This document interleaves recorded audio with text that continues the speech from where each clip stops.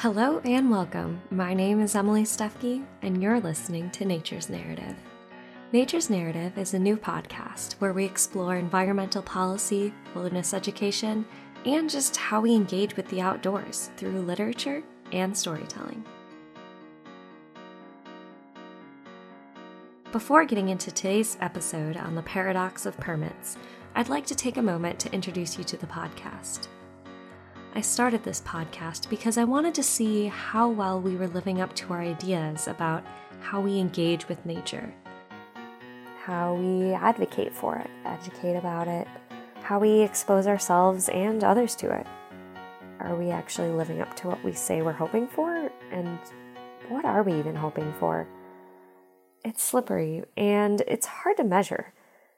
Nature and our interactions with the environment aren't things I think can be accurately pinned down with statistics or pages of annual reports.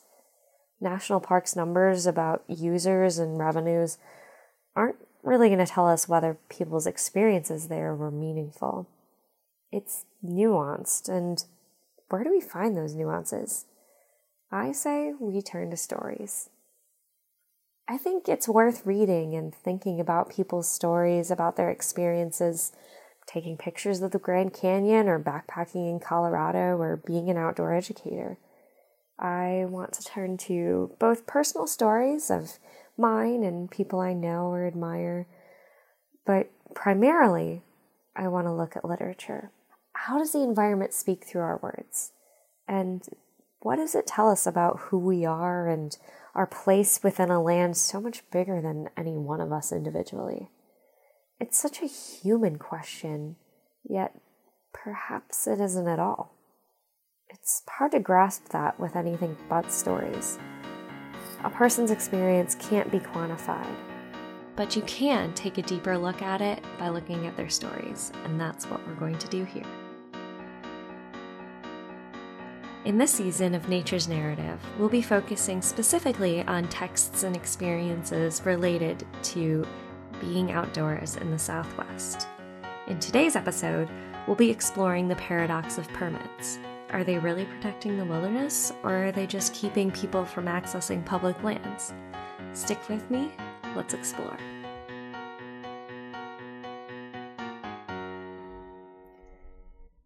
This past summer, I was working as an expedition leader for an outdoor education nonprofit. It's called Cottonwood Gulch. The Gulch, as we usually call it, is near the barely there small town of Thoreau, up in the northwestern part of New Mexico, around 7,500 feet of elevation.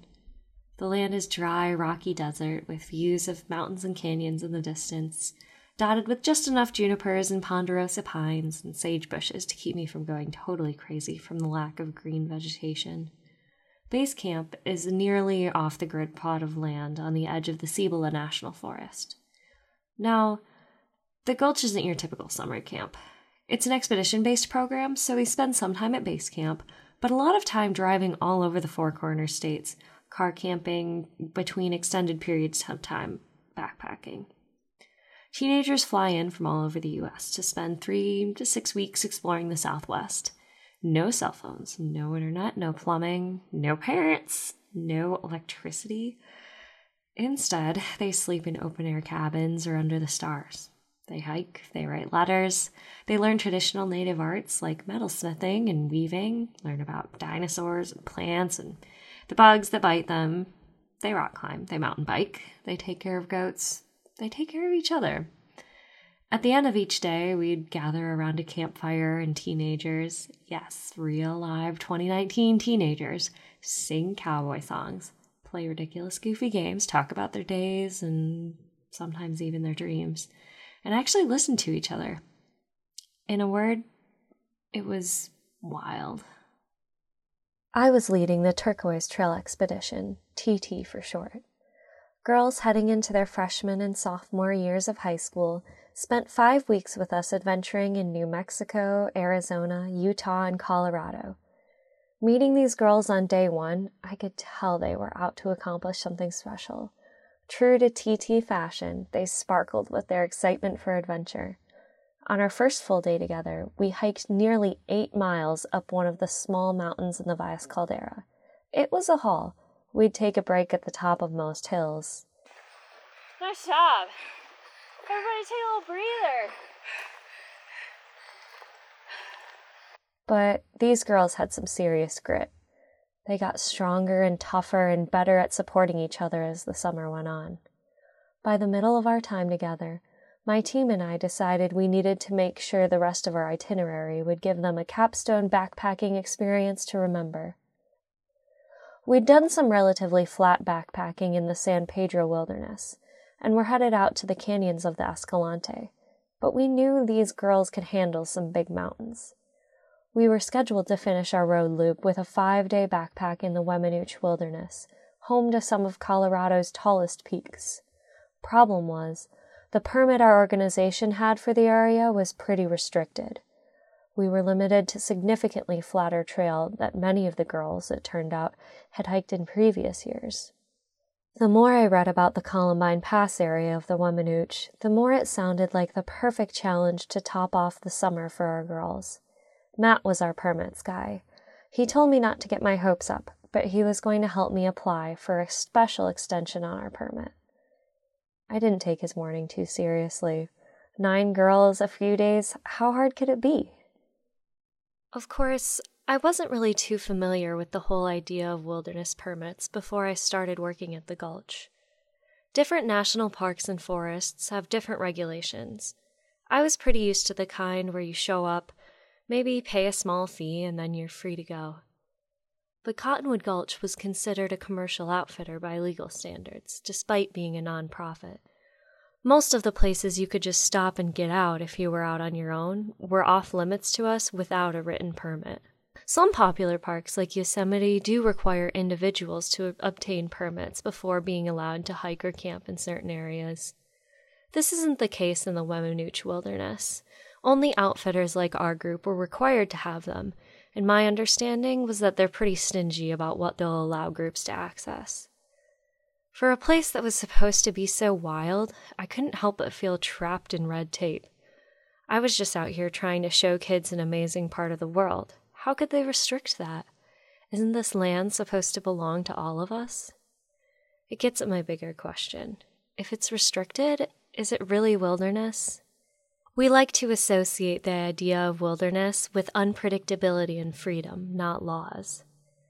However, like anything else, wilderness does have an important legal definition, spelled out in Congress's Wilderness Act of 1964. A wilderness, in contrast with those areas where man and his works dominate the landscape, is hereby recognized as an area where the earth and its community of life are untrammeled by man, where man himself is a visitor who does not remain. The definition goes on to encompass a few other ideas. No permanent improvements, outstanding opportunities for solitude, unconfined recreation, at least 5,000 acres. But beyond that definition, what else is wilderness supposed to be? One of the most famous quotes about wilderness is Edward Abbey's. He says, "Wilderness is not a luxury, but a necessity of the human spirit." If I'm being honest, I definitely have that printed on the back of a few Cottonwood Gulch t-shirts. But that's a big claim. A necessity? I feel like there are plenty of people who've never set foot in true wilderness. Abbey goes on to talk about how it's not just physical places, but the very idea of wilderness that's important. Abbey suggests, Wilderness invokes nostalgia, suggests the past and the unknown. Something lost and something still present, something remote and at the same time intimate, something buried in our flood and nerves, something beyond us and without limit. He admits it's a romantic view. But there's something I really like about what he's saying. He may have written this in the 60s, but in today's age of Google tracking your location, a Starbucks on every corner, a culture all about investing in yourself, the very idea that there's a place we can go and those things melt away to reveal a land undomesticated, unhurried, open, there's some relief in that, even if you're not there. So who is this Edward Abbey guy? He's one of the canonical Western eco-writers, a live outdoors sort of hippie type, but passionate, gruff even, in his favoring of the natural world over a civilized one. He's the kind of author who ends up with something of a cult following. One of his books, The Monkey Wrench Gang, features a group of rebel environmentalists. They take drastic measures to sabotage the commercial industries exploiting natural resources, doing things like cutting power lines and contaminating the fuel of bulldozers.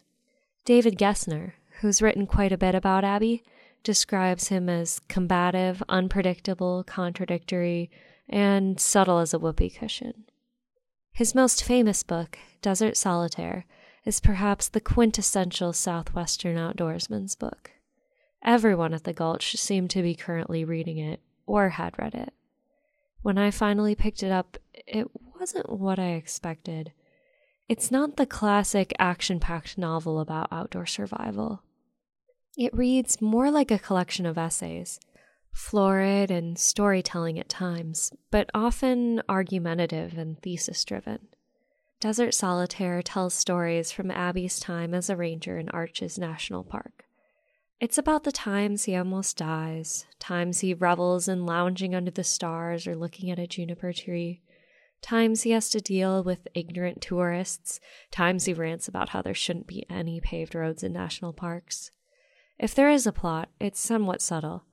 Abbey reveres the desert wilderness, but he can feel, even in the 60s, that the wilderness is under threat. In the introduction to Desert Solitaire, Abbey writes, "This book is not a travel guide, but an elegy, a tombstone. Because the way Abbey sees it, the wilderness is losing its wild, and it won't ever be the same again." Well, I told you that we were going to use literature to explore ideas about nature. So besides its upfront definitions of wilderness, what does Desert Solitaire have to say about what we're seeking in wild places? And are permits protecting that? One of my favorite things that Edward Abbey captures about the desert is how dynamic it is. It almost doesn't seem like it at first, with so much rock and so little life. But the more you start to notice the way the whole canyon faces can change their persona as the light shifts from sunrise to high noon, you realize, as Abbey notes, it's temperamental, tone and color adapting to suit a new mood as the days and seasons progress. There's something about it that seems to escape both the monotony and hyperstimulation of our everyday lives.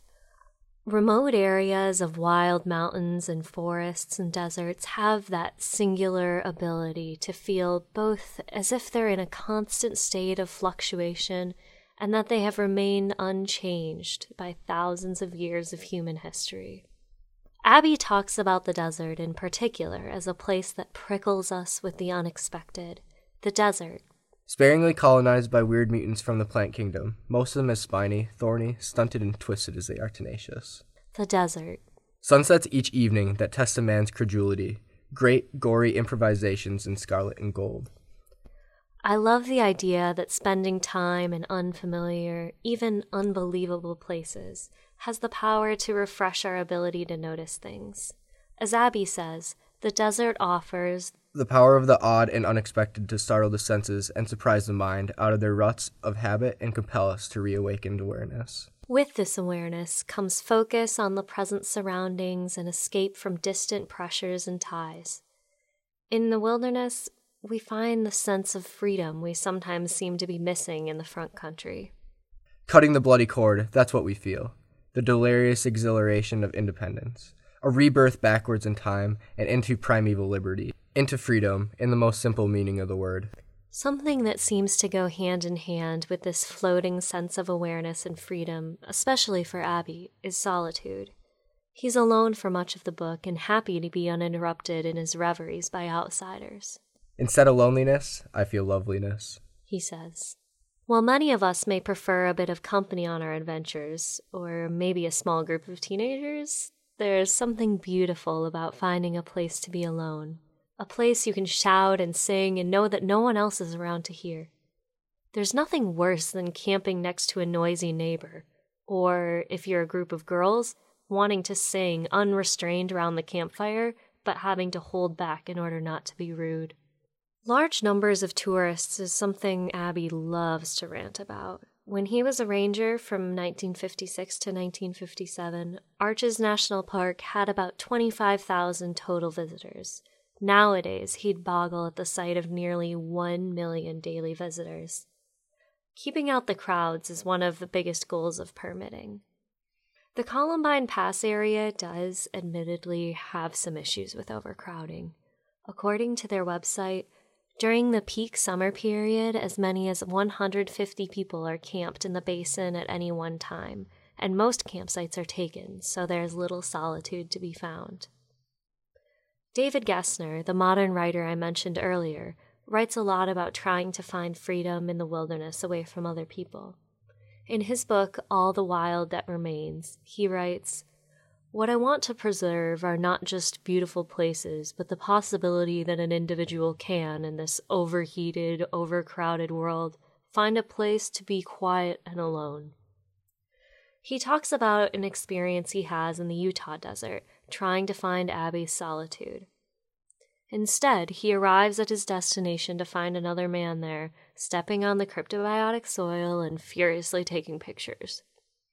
Neither of them were happy to be intruded on, so Gessner walks around to the other side of the rock, at least giving them each a half privacy. So here we are, out in the wild, chasing that ability to soak it all in, to escape the distractions of other people and our other lives, wanting to find that freedom. Maybe permits are the step toward making that happen. By controlling who's allowed in when, at least those who've been granted a permit have better chances of finding solitude. Could it be that regulating the wilderness is our best strategy for keeping it wild? Or is it impossible for anything so carefully controlled to maintain its wild character?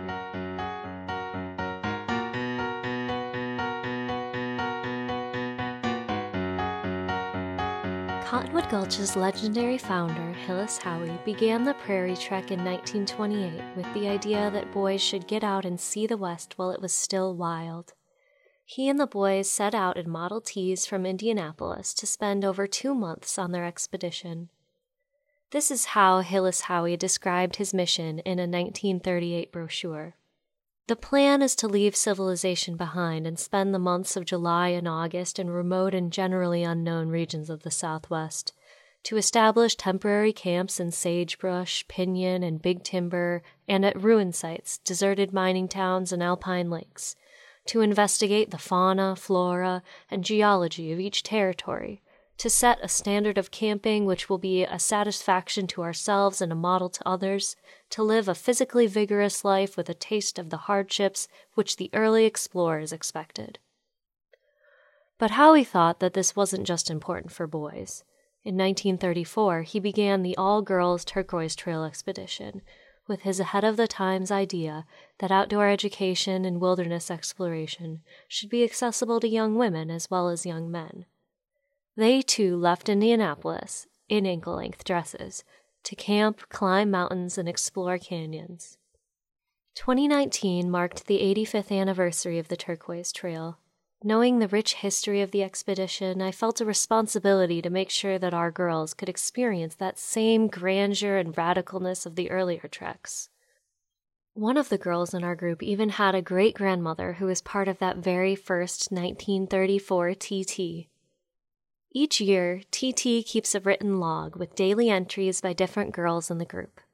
50 years ago, a High Peaks experience in the Columbine Pass areas of the Weminuche was a traditional part of the Turquoise Trail itinerary, and was certainly a highlight. In the log from 1970, Lori Brown wrote this passage. Soon, we got ready to climb out of the Chicago Basin and over the unconquerable Columbine Pass. We were prepared for another steep journey onto a high mountain land, since the day before, we thought we had found the narrow trail leading only upward. Ascending through forest of loosely knit pines, we went through a wonderland of lush greens. Shafts of sunlight forming, glowing beams danced behind trees, intriguing darker shadows. Patterns of natural beauty spread across the path before you. Sleepy flowers awakened their radiance of unconcerned butterflies. We watched the butterflies soar in its own special flight. Carefree, fleeting. Horses were milling about, no person near. Finally, upward, muddy earth, succulent space brought about by rain and sun, producing an abundance of wildflowers. Evenly placed, tall yellow, small brighter orange, reaching to suck light from above. We kept looking at the all-embracing view of mountain holiness. Mossy, rock-house, delicate pink alpine, the meek hugging the surface. Continuing higher, jagged rocks remained from massive rock rivers, plunging to their end in previous worlds. Purple-leaf flowers squeezed out from in between lifeless stone. Once on top, wind restless through the body. Cold mixes with sunshine. The strongest feeling is accomplishment, fighting its way through all uncertainty. In our efforts to convince the Columbine Ranger District to allow my group to access the area, Matt and I drafted a letter.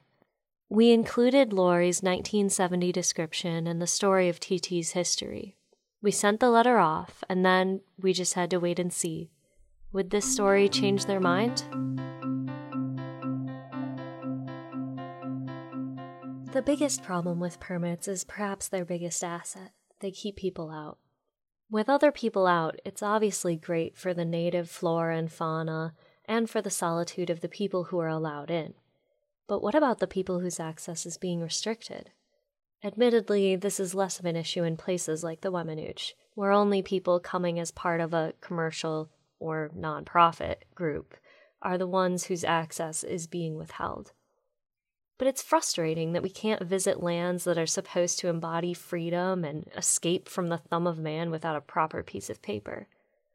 As Abby points out, our uninhabited no man's land is actually all man's land, right? Policing public lands just feels wrong. Wallace Stegner, another of the canonical Western eco-writers, once said, "Lawlessness, like wilderness, is attractive, and we conceive the last remaining home of both to be in the West." We want to come to the West to do our thing, to be our wildest selves, to not have to ask anyone for permission. If the people are willing to sacrifice their solitude to head to a popular area, who's the government to stop them? Abby, despite working for the Park Service, was all about keeping the government out of the public lands. He abhors development, like roads or power lines infiltrating national parks. He's something of an anarchist in general, and one of the things he sees as a big asset of wilderness is that it's a place to escape from political oppression.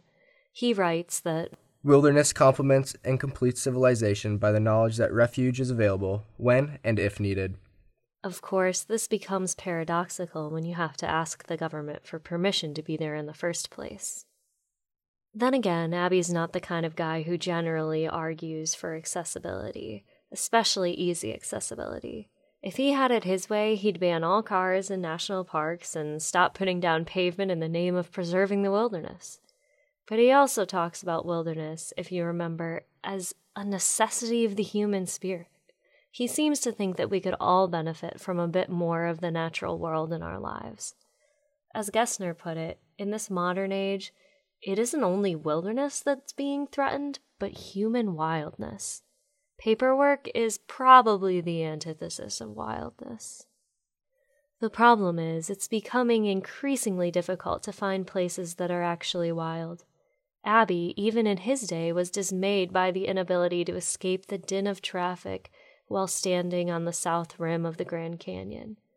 He also criticizes Canyonlands National Park, newly established around his time, for making the majority of highlight points drivable destinations. It gets rid of any feeling of real exploration or freedom from an outside world. One of my favorite parts of Desert Solitaire is Abby's descriptions of his expedition down the Colorado River. At one point, he goes off to check out a remote side canyon and talks about the feeling of being the only person to set foot there. Has this particular canyon been seen and named by earlier river runners? No doubt it has, but I find not evidence to dispel the illusion that I may be the first ever to have entered here. There's something about pondering whether you're the first human to stand in a particular place that makes you feel at once an important and utterly insignificant part of the world. I remember the first time I felt that way. I was in high school, hiking through the forest at Pictured Rocks National Lake Shore in Michigan's Upper Peninsula with my family. At one point, the trail opened up to reveal a pristine lake surrounded by nothing but trees. I don't know if I'd ever seen a lake that didn't have a single house or dock built around it. It was dizzying to see that there was actually a place that looked probably the same way it had 1,000 years ago. I think Abby and I are in agreement that more people could use experiences like that. There's something about really being in it for yourself that's unlike anything else. And it's something with the power to change how we prioritize and defend our environment. A deeply rooted understanding and appreciation of wild lands is one of the most important factors in advocating for their preservation. Are people of our country really willing to make economic sacrifices to protect places they do not know and love? As Abby says, love of wilderness is more than hunger for what is always beyond reach. It is also an expression of loyalty to the earth.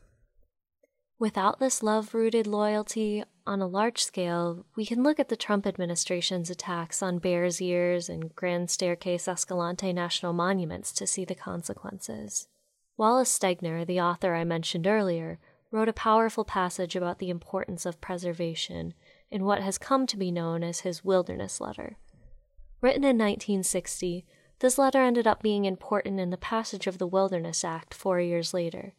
In it, he writes, "Something will have gone out of us as a people if we ever let the remaining wilderness be destroyed, if we permit the last virgin forests to be turned into comic books and plastic cigarette cases, if we drive the few remaining members of the wild species into zoos or extinction, if we pollute the last clear air and dirty the last clean streams, and push our paved roads through the last of the silence, so that never again will Americans be free in their own country from the noise, the exhausts, the stinks of human and automotive waste." Yikes. Abby's the kind of author who's made a lot of people reconsider the value of their personal experiences with nature. Stegner, on the other hand, felt more of a responsibility to put his talents to political use. He organized the book This is Dinosaur to advocate against the Upper Colorado River Storage Project.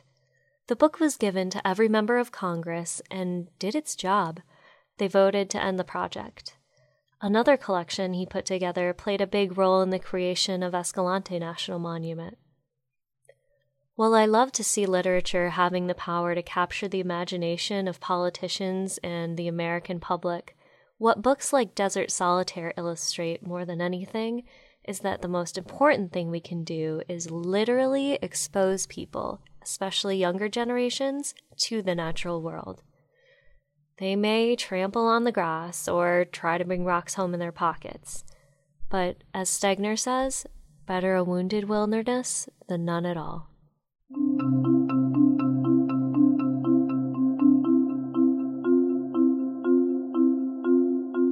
Every time I had the chance to run the half-mile across the road to Base Camp's little office with an internet connection, I refreshed my inbox, hoping I'd see some good news about the permit. I bugged Matt about it nearly every day. No news came. That's part of the problem with the way the whole permitting system works. It's not as streamlined as filling out an application online. It's digging through Park Service's websites, calling and negotiating with rangers. It's unpredictable. Maybe a letter would change someone's mind. Maybe they wouldn't be in the mood to read it. In the end, we didn't get the permit extension. The Turquoise Trail would not be allowed to head into the Columbine Pass. I was pretty bummed. I felt like I was letting down the whole grand history of TT. But behind the scenes, Matt had been working to secure a different permit. Just days before my group was scheduled to leave base camp to head back out on the road, we were granted access to Carson National Forest near Taos, New Mexico. Carson is home to Wheeler Peak, the tallest mountain in New Mexico, coming in at over 13,000 feet. In a flurry, we decided our best option was to rework my itinerary, scratch the Wemanouche backpack, and head out to Carson instead. It was hectic, but it was the best decision I made. The girls were undeniably challenged, but they were ready. We were hiking upwards of 11 miles a day with heavy packs, often over 3,000 feet of elevation gain. The terrain was steep, but every step was worth it. We drank from cold mountaintop streams, ate PB&Js, and took in the spectacular views, camped in remote meadows where we could squeal around the campfire to our heart's content. On our final day, we hiked over 16 miles to the summit of Wheeler Peak. My team and I swelled with pride as we stood back and watched the girls make their way back down the mountain. They were still bouncing with happiness. Though we'd been walking for hours, and despite having been together all summer, they still had endless things to say to each other. Later, one of the girls wrote of this backpacking trip as the first time she'd truly felt proud of something she'd physically accomplished. All in all, it was the perfect ending to our summer. I'm grateful that places like Carson exist. And of course, without someone stepping in to set aside this land, who knows where it would be. This isn't a time where wilderness stays wild on its own. So, I get it. To preserve the solitude, the heightened awareness, the sense of awe we feel in these places, we, the people, need to be willing to make some sacrifices. Overrunning our lands past capacity isn't going to preserve them for future generations. Permits, unnatural as they may feel, are perhaps the best tool we have. They're trying to change the permitting practices. Senator Martin Heinrich of New Mexico actually introduced a bill in Congress back in October of 2019 called the Public Land Recreational Opportunities Improvement Act. It's trying to change some of the outdated ways permits are processed to make applying for them more streamlined and predictable. Of course, Heinrich was actually the executive director of Cottonwood Gulch back in the day, so he gets it. Though it felt like it at the time, perhaps my biggest problem with the park's permitting system wasn't the administrative headache. It's the bigger idea, the one about whether wilderness is a thing that can be found if it's entangled in regulation. I think it's a contradiction we have to live with. When the Park Service was set up in 1916, it was directed to conserve the scenery and natural and historic objects and wildlife therein, and to provide for the enjoyment of the same in such a manner and by such means as will leave them unimpaired for the enjoyment of future generations. Abby was quick to point out that some people like to focus on the for the enjoyment part, while others like to focus on the leave it unimpaired. Abby, for his part, is perhaps the master of grappling with contradiction. As Gessner notes, all of Abby's statements, no matter how boldly put, are open to second thoughts, or at least second jokes. We catch Abby ranting about cars in one part, speeding joyously through the open desert in another, catch him vowing to live for the wilderness, then pining for civilization. At one point, he says, "Balance, that's the secret. Moderate extremism, the best of both worlds." Regulation, wilderness, while they may seem to contradict each other at their very core, maybe, hopefully, they can work together to save our natural wild lands. As Abby puts it, there is not mystery, there is only paradox. The incontrovertible union of contradictory truths. A falling star which melts into vapor as I grasp it, which flows through my fingers like water, like smoke. Thanks for listening to the first episode of Nature's Narrative. I hope you enjoyed it and you're inspired to share it with friends and family. Let us know what you think of the show by rating and reviewing on iTunes or wherever you get your podcasts. The show was written and produced by me, Emily Stefke. Our music was composed and performed by my talented sister, Madeline Stefke. Special thanks to Ryan Hunt as Edward Abbey and Kenzie Weiler as Laurie Brown.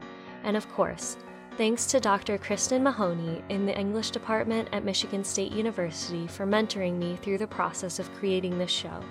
You can find more information about the books I discussed today in the show notes. Thanks for listening.